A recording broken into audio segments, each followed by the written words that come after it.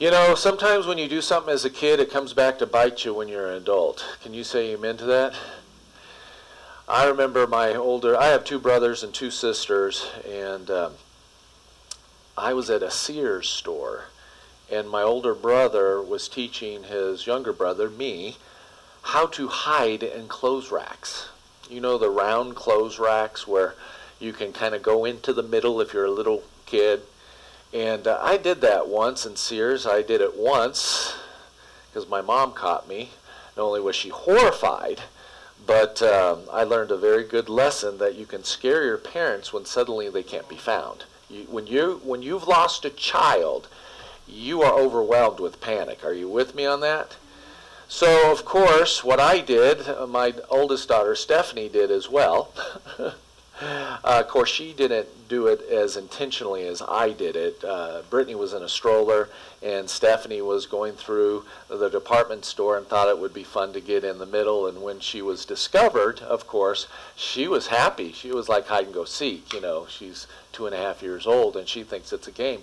Tammy didn't feel that way, because suddenly you lose a child and you get scared. Well, that panic, that separation is what we're going to look a little bit at today in Luke chapter 2. Because Joseph and Mary are going to lose, and I put that in quotes, Jesus. But here's the irony, and I don't know if you've ever thought of it this way. Here's the irony. Because losing something has to do with separation, you know, that you can't find it. God gave his son to the world. That's what John 3:16 says. And in a sense, God separated himself. No longer was Jesus in the glory, but Jesus was on earth. And it's interesting that then Jesus, when he finally gets to the temple, man, he wants to stay. You've heard the story. In fact, it's the only story that we have from Jesus' infancy and those first few years about going to Egypt and all of that, all the way until his ministry. We only have one event. And let's put the kibosh on some of this stuff that says that Jesus used his miraculous powers as a kid to heal a bird's wing, or his dad cut the lumber and it was too short and Jesus made it grow. I mean, that's ridiculous. And why we can say that is because in John, it says that when Jesus turned the water into wine, it was the first of his signs. And so don't believe any of the hubbub out there that Jesus was this supernatural child like a Superman as a boy. No, Jesus was a typical Jewish boy. In fact, that's going to come clearer and clearer in our text. So let's look at our text. Let's go to Luke chapter 2. We're going to begin at verse 41. We're going to take it in 4 bite-sized pieces just to get the full impact of it. So beginning at verse 41, it says, "Now his parents went to Jerusalem every year at the feast of the Passover.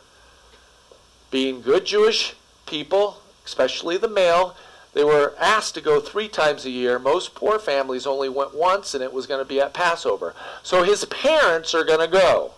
But this year is special, verse 42. And when he was 12 years old, they went up according to the custom, parents going up all the time. And when the feast was ended, as they were returning, the boy Jesus stayed behind in Jerusalem. And his parents did not know that." Now you're like, what kind of parents? Well, they weren't helicopter parents, and I'll explain how that could easily have happened. "But supposing him to be in the group, they went a day's journey.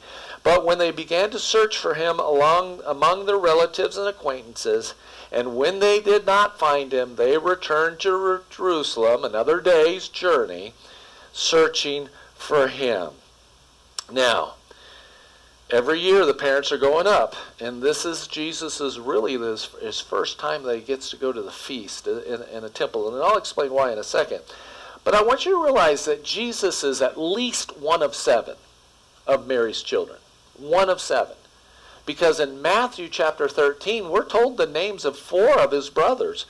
James, Joseph, Simon, Judas, and it says, and aren't all of his sisters here?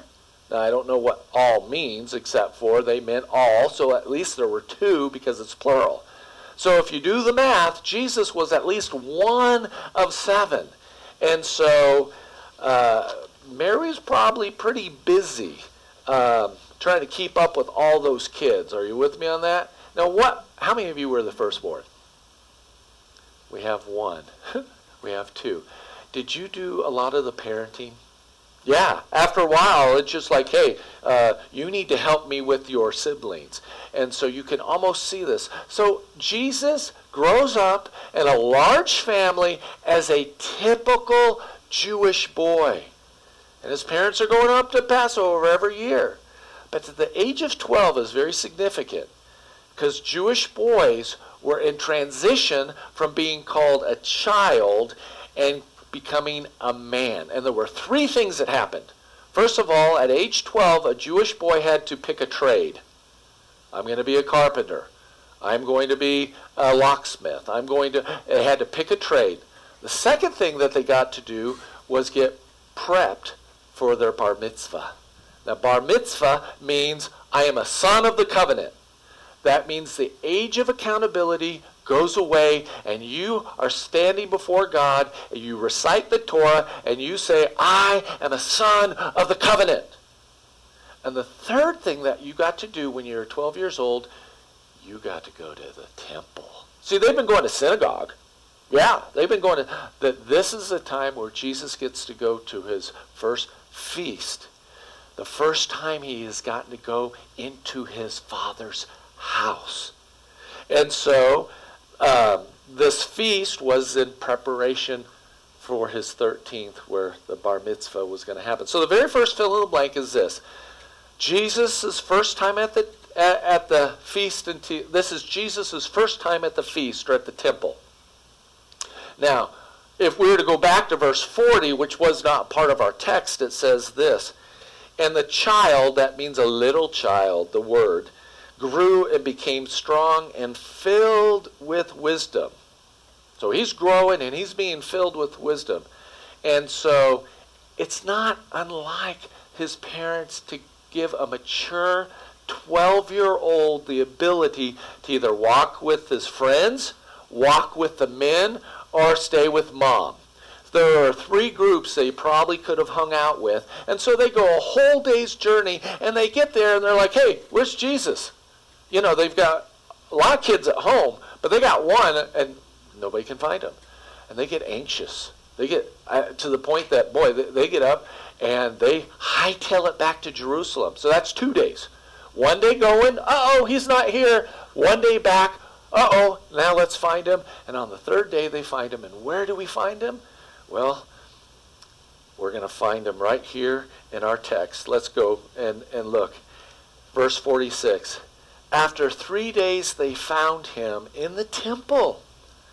And he's sitting among the teachers, listening to them. That's important. Listening to them and asking them questions. Very typical way of learning for a Jewish culture. In the Jewish culture, you ask questions, you were asked questions, and then, why do we do this feast, Daddy? And then the father would answer. And so the child was almost programmed from very young age, growing up in a Jewish home, to ask questions that he already kind of knows the answer to. That's the way they taught and reinforced it. And so, and it says this, verse 47, and all who heard him were amazed at his understanding and his answers. Wow, who is this kid? Who's this kid from Nazareth? And we don't even know if they know his name or where he's from. They just see this 12-year-old asking questions, and he's sitting and he's carrying his weight with all these rabbis and all these teachers. Pretty cool. But I don't want you to miss this, though. And Jesus took on humanity with his divinity, but his divinity didn't obliterate his humanity. In other words, Jesus still had to learn. He didn't come downloaded with the Torah. He didn't have downloaded the Psalms. He had to learn the Psalms just like you and I do. He had to learn the Torah just like you and I do. He was very typical. So even though he's omniscient, Philippians says that he thought it robbery to grasp onto that while he had taken on humanity. And so that's why, man, he can relate to us and we can relate to him, because he had to learn the same stuff that you're learning. Jesus learned to grow in wisdom and knowledge, just like everyone else. In fact, that's the next fill in the blank. Look at, he had to listen, he had to ask, and he was processing all of this. Now, what's also interesting from history, do you know who's in the... Now, this is happening in the temple courts. And who hangs out in the temple courts? Rabbis, scribes, high priests, other priests. Do you know who the high priest is this year? Annas. The same man that's going to hold Jesus in a mock trial 21 years later. You know who also probably is there? Gamaliel, if I pronounce his name right. And who was a student of Gamaliel? Paul. Could you imagine Jesus is there and Annas is there, the high priest that's going to sentence him to death 21 years later, and Gamaliel, and who knows, Saul could have been right there too. Because this is the high holy day, the Passover feast. And it just kind of blows your mind that Jesus may be engaging these people. Who knows? Nicodemus could have been there. Now, they don't remember him 21 years later, but it's just interesting how God is involved in these details, but it shows that Jesus had to listen. Some of us aren't good at listening. That's me. Ask questions and learn about God the Father. He had to do it. He had to learn. Now, let's go back to the text, verse 48. And when his parents saw him, they were astonished. What would you expect to find your 12-year-old hanging with some old men talking theology and holding his own weight? I mean, they're like astonished. And it says, and his mother said to him, Son, why have you treated us so? Behold, your father and I have been searching for you in great distress. And he said to them, Why were you looking for me? Did you not know that I must be in my Father's house? Some of your translations say it's necessary. It's like this, I have to be here. I must be here. And the anxious parents, they finally find their lost child. And just like you, when you lose a child and you find the child, what do? You yell at them and hug them all at the same time, right? You're happy that you found them, but you're really upset that they wandered off. And Jesus says, didn't you know? You know who I am. Now, we have to give Joseph, I think we should give Joseph and Mary some slack. It's been 12 years since there's been any vision. There's been 12 years since any angel came. It's been 12 years since the prophecy of Simeon. And so it's kind of like those memories of who he is just kind of faded into their background because they're raising James and Simon and all these other kids that they had. And so suddenly Jesus just says, you know who I am. You know who I am. I don't understand. And that's the nugget in the text. Here's the third fill in the blank that I think is the nugget. Jesus knows who he is. Right? He knows who he is. He is the Son of God. And he knows exactly who he is. Catch this. Even if others don't get it. He knows who he is. Again, I love that phrase. I must be in my Father's house. Let's go back to the text. Verse 51, it says this. Oh, let's pick up 50. And they did not understand the saying that he spoke to them. And he went down with them and came to Nazareth and was submissive to them. And his mother treasured up all these things in her heart. And Jesus increased in wisdom and in stature and in favor with God and man. Here's the last fill in the blank for point 4. He grew and was submissive. He grew and was submissive. He actually had a greater grasp of reality than his mom and dad. Isn't it not tragic that there may come a point where you know more than your mom and dad? Now, every teenager thinks they know more than their mom and dad. But this is a real case. Jesus actually probably has a better grasp of reality than Joseph and Mary. And yet, he stayed submissive to them. Well, that's humility, right? You're at work and you know more than the boss, and yet you do what the boss says. Well, why? You're being submissive, right? Jesus was submissive to the authority that was placed over. It is a great model. And what's our takeaway from this little vignette of Jesus being found in the temple after disappearing for a while? What's our takeaway from some of that? And I think it's part of the gospel message in general. And here's the first fill in the blank on number 1. Jesus did take on humanity. Jesus had to ask questions. Jesus had to listen. Jesus had to process. He had to grow in wisdom and understanding. And guess what? So do you and I. Wouldn't it be great when you came to Christ, you just suddenly knew everything about the Bible, you knew everything about God, you knew everything about yourself, you knew everything about relationships, you knew everything about the sin, you knew everything about your flesh, you just knew it all, and therefore becoming a Christian was just easy peasy piece of cake. But life teaches us that that's not the case. We find that being and walking in the power of God is a process of learning. Sometimes you have a great week and you've learned a lot, and it's just like you walk 3 steps forward, right? And then something happens, your flesh comes up, and suddenly you get knocked down. Was that a bad thing? Well, guess what? It's part of the process. It's about being transformed into Christ's likeness.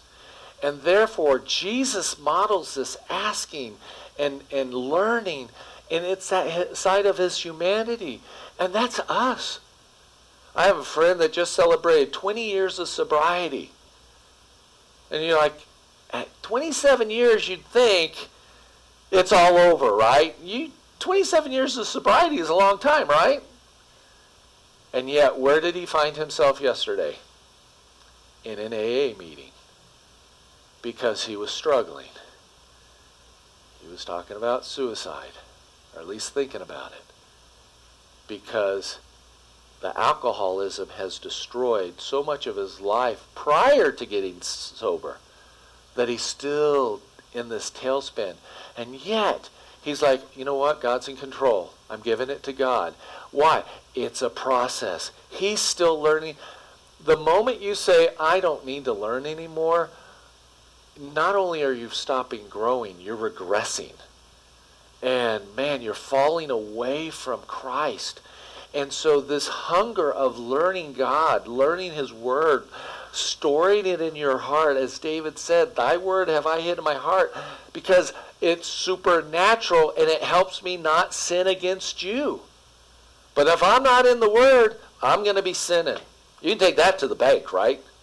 But when you're in the word, man, we have engaged the spiritual realm, and that's a process. And so Jesus models it. He just says, hey, and others might not get it. Others may not, the outside world, that you're on a journey, right? Oh, you're a Christian. You're supposed to be nice. Well, yeah, I am supposed to be holy, and I am supposed to be nice, but that is no guarantee, because I'm a work in progress. And Jesus takes on this humanity. And part of the gospel message is that you've been given the mind of Christ. Do you know that? Corinthians, Paul says, you've been given the mind of Christ. But that mind has to be filled.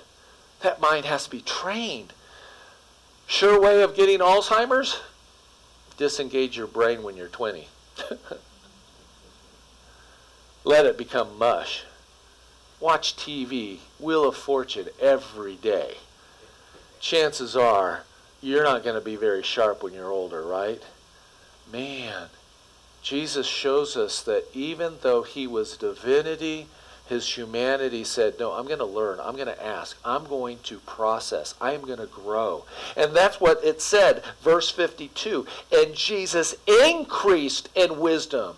And it's not, if you ever think I've arrived, you have assurance that you have not arrived, right? You just can't go there. Because it's not about knowledge. It's about Christ-likeness. How much Christ-likeness is in your life? In your relationships, in the way you think, in the way you spend your money, in the things that you watch, the way you use your mouth. How much of Christ is in those things? Number 2 is this. Jesus came to teach us. Jesus came so that we could see the invisible God. Was it Thomas? Thomas says, just show us the Father and it's enough. And Jesus is like pulling his hair out. Right? Don't you get it? If you've seen me, you've seen the invisible Creator God. So Jesus came to show us and to teach us. To teach us how to live. To get us out of our dysfunction. Talked a little bit about that last week. I am the bread of life, Jesus says. Jesus says, I am the light of the world. I am the good shepherd. I am the way, the truth, and the life. I am the gate. I am the resurrection and life. I am the true vine. He came to teach us how to live. In fact, you have your Bibles. Just turn over one gospel to John. It's worth going there. John chapter 8. John chapter 8, beginning at verse 31. Jesus is, bless his heart. Can we say that? Bless his heart. He's dealing with some of these people that do not get it and are becoming adversarial. And he's going to launch into this little gym here. He says in verse 31, he says, so Jesus said to the Jews who had believed him, if you abide in my word, so John 8:31, if you abide in my word, you are truly my disciples. Boy, there's a litmus test. If you abide in my word, then you are truly my disciples. And you will know the truth, and the truth will what? Famous saying. Truth is going to set you free, right? And they answered, we're offspring of Abraham and have never been enslaved to anyone. How does it say you will become free? Jesus probably took a deep breath. I would have had to. You know, it's like those Geico commercials. What? Am I hashtagging? You know those? Never mind. Jesus answered them, truly, truly, I say to you, everyone who practices sin is a slave to sin. And the slave does not remain in the house forever, but the Son remains forever. So if the Son sets you free, you will be free indeed. Jesus came to set us free from that stinking thinking, from thinking like the world, from acting like the world. He's teaching us the way to raise a family. He's teaching us the way to behave in a society. He's teaching us by modeling it and letting us know that the truth is going to set us free. Because the gospel says that you are free in Christ, that the old man is gone, that you're a new creation, and you have been set free. Number 3 is this. Jesus teaches us who we really are, even if no one else gets it. You may have sons and daughters and neighbors and co-workers who do not get what it means to be a Christian. They just don't get it. They think Christianity is about rules. Or, all I ever go when I go to church is, all they do is talk about money. Like, well, maybe they're needed. I don't know. But the fact of the matter is, if you've read the Gospels, you're going to find out that the Gospel teaches us that our true identity is in Jesus and Jesus alone. And that's why the name of Jesus makes Satan and principalities and powers and kingdoms tremble. They tremble at the name of Jesus. And our identity is only found in Jesus. Not our looks, not our wallets, not our accomplishments, because all of those are temporal and fading and worthless. The only thing that has value is your identity in Christ. That means you've been adopted. The one thing I wish I could do when you lead somebody to Christ, if they could just get their mind, again, it's the mind, this mind wrapped around the idea that you have been adopted into God's family, that you were on the outside and now you're on the inside. Now you're a co-heir with Christ. Now you have access to the Father. If you could truly understand that you've been adopted and that adoption came in love, that you're a follower of Christ, that you're a new creation, now we're getting somewhere. Are you with me on that? Because that's our identity. We all have last names, right? You identify with your last name. When I was growing up, it was a cool thing to be a Wilson. Everybody on the block wanted to be in our family. But there could only be so many people unless my mom and dad had adopted. And there was another family in the same block. Everybody did not want to be in that family. What was the difference? Identity. Expectation, where you come from. Jesus knows who he is, and you have to know who you are in Christ.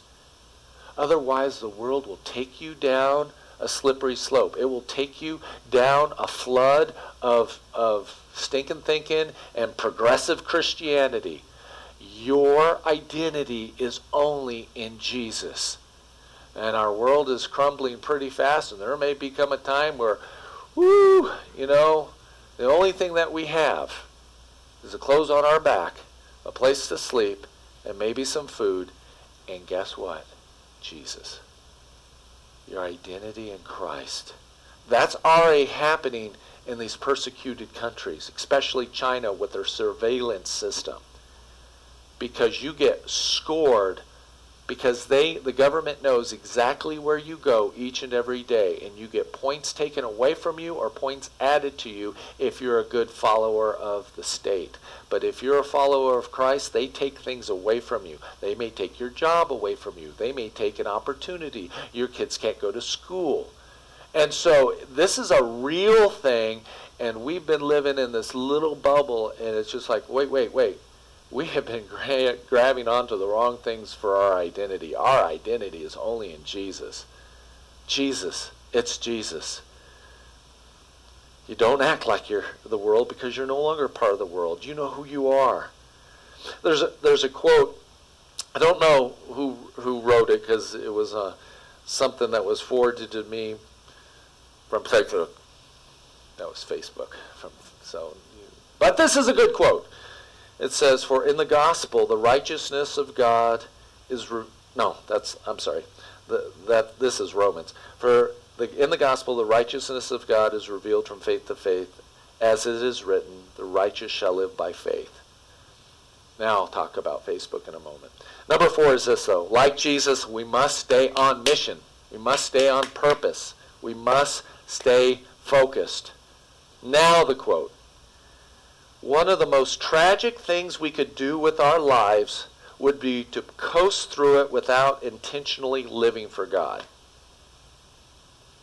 If you're more concerned about comfort and ease and 401ks and all that other stuff, maybe you're not living intentionally for God, and that will be a waste of your life. Now, I had read that David Cassidy, who made a lot of quotes, by the way. You remember David Cassidy, the Partridge Family and all that? Son of Shirley, what's her name, and Jack Cassidy.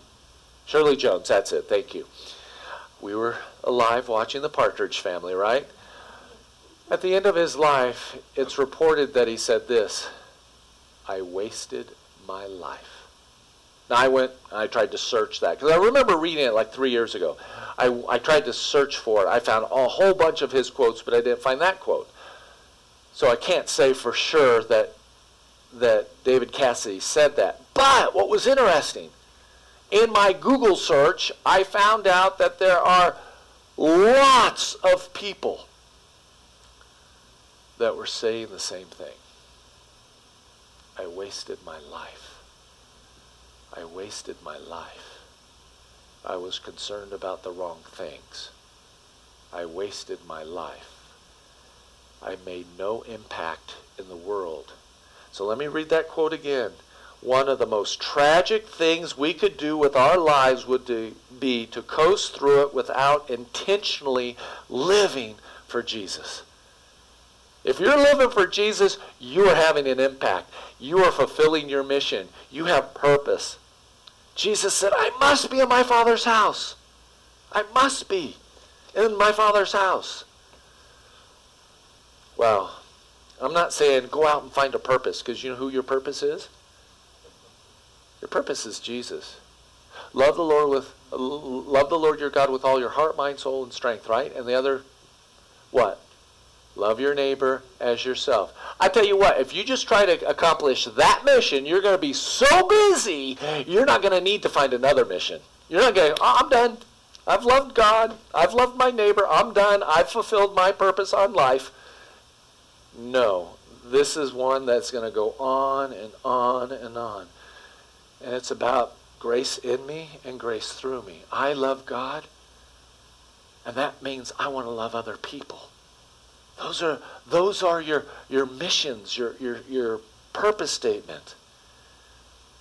A holy transformational life, loving God and others, is a life with a purpose. Now, I'm gonna quote a kind of a long article by Peter Heck, but it's worth it. And I'm going to cut it in half. But he says this: there's a consequence to having a mind transformed to Christ, one where you take every thought captive and make it obedient to Him. The real-world effect of such a perspective is that you often feel completely out of place trying to make sense out of worldly solutions and the I can't even pronounce the word he uses, manifestations of earthly power. And then he goes on and he says, okay, Joe Biden was asked, what's the number one threat to America? And on this day he said, it's white supremacy. And then the next day what's the greatest threat? It's global warming. And then the next day his chief joint of staff said, no, it's not. It's Russia and it's China. Those are the people that pose the biggest threat to America. And then he goes up and it says this: so white supremacy, climate change, as well as geopolitical threats from China and Russia. And he says, this is what I meant about feeling like a stranger living in a strange land, because I can't make sense out of that. He says, now don't misunderstand me. I think China and Russia are indeed rivals and with great potential to cause damage to the global dominance of the United States. And white supremacy, where it exists, is outdated, gross, and it's evil. But he says this: but looking around at the whole of American society, it's mind-boggling to me that anyone can conclude that any one of those things are even in the same zip code as the most serious problems people face. As a student of the Word, as one who works daily to transform my mind to the Father's, as a man desperately seeking to conform my will to Christ, I come away from every one of these interviews, speeches, and pronouncements with the feeling that I'm watching blind boxers hopelessly hurling fists through the air, hoping to land a punch. And they're not even coming close. And then this is where it gets good. This is what he says. This is our problem. American society is an outright rebellion to God and His moral order. We are in the midst of a month where we celebrate our pride in something God tells us will destroy a person, both physically and spiritually. Adultery is almost expected these days. Love is tragically confused with lust. and the heartbreaking rubble of broken commitments and shattered homes are left in the wake.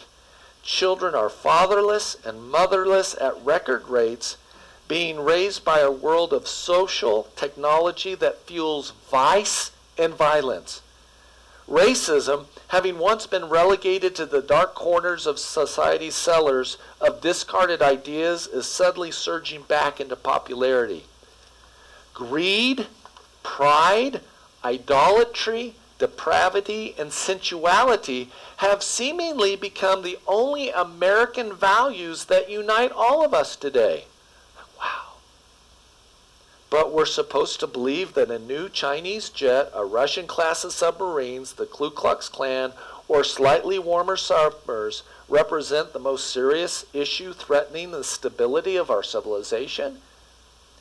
He says it's inexplicable short-sightedness.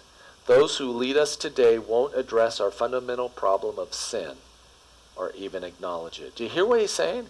He says the problem with our nation is that it's immoral. That's what's wrong with our nation. And look over here while something else is going on. Look over here while something else is, and what is that other stuff going on? Just blatant immorality. It has come to that point. Well, he goes on. He said these figures embody the words that meant that our leadership, Republican, Democrat, local, state, federal, he says this, these figures embody the words of the prophet Ezekiel, who warned, they have eyes to see but do not see, and ears to hear but do not hear. Which means it's up to us, to those of us who do see and do hear, to move forward to be modern day Noahs. That's interesting. That's his call, his clarion call. You need to be a Noah. He said, you need to be standing at the steps of the ark, facing mockery and derision, and preach righteousness. If America has any hope, that's it. That goes back to that mission. That goes back to what we were talking about. That, wait, I have a purpose. And even though I'm just a human, God can teach me, and I can grow, and I can learn, and I can make a significant change and lead and tell others about Jesus. And number 5 is this, and almost anticlimactic, but it's not. We grow when we're submissive. That's the last fill in the blank. We grow when we're submissive. And that attitude was first found in Jesus. And so here's this little itty-bitty passage about Jesus. And what's the takeaway? That our identity and purpose, just like Jesus found his identity and purpose because he had to get to the temple, he had to be in his Father's house, he had to be busy doing the things that he saw his Father doing. That's our identity and that's our purpose. And the world is changing rapidly, and we better wake up or we're going to be found not in the right place. Father God, I thank you for today. I thank you for your word. I thank you for our identity. I thank you that we are Jesus lovers. And Father, that is, man, that is what it's about. Following you to the end. Beating on the gates of hell. Because even the gates of hell cannot keep the gospel out. Father, there are gates of hell all over Las Cruces that do not want the gospel message in their gates. And you have given us a mission and a power to go and to knock on those doors and to bust through them and let the power of Christ transform this nation, our community, our families. But let it start with us. In the name of Jesus we pray. Amen.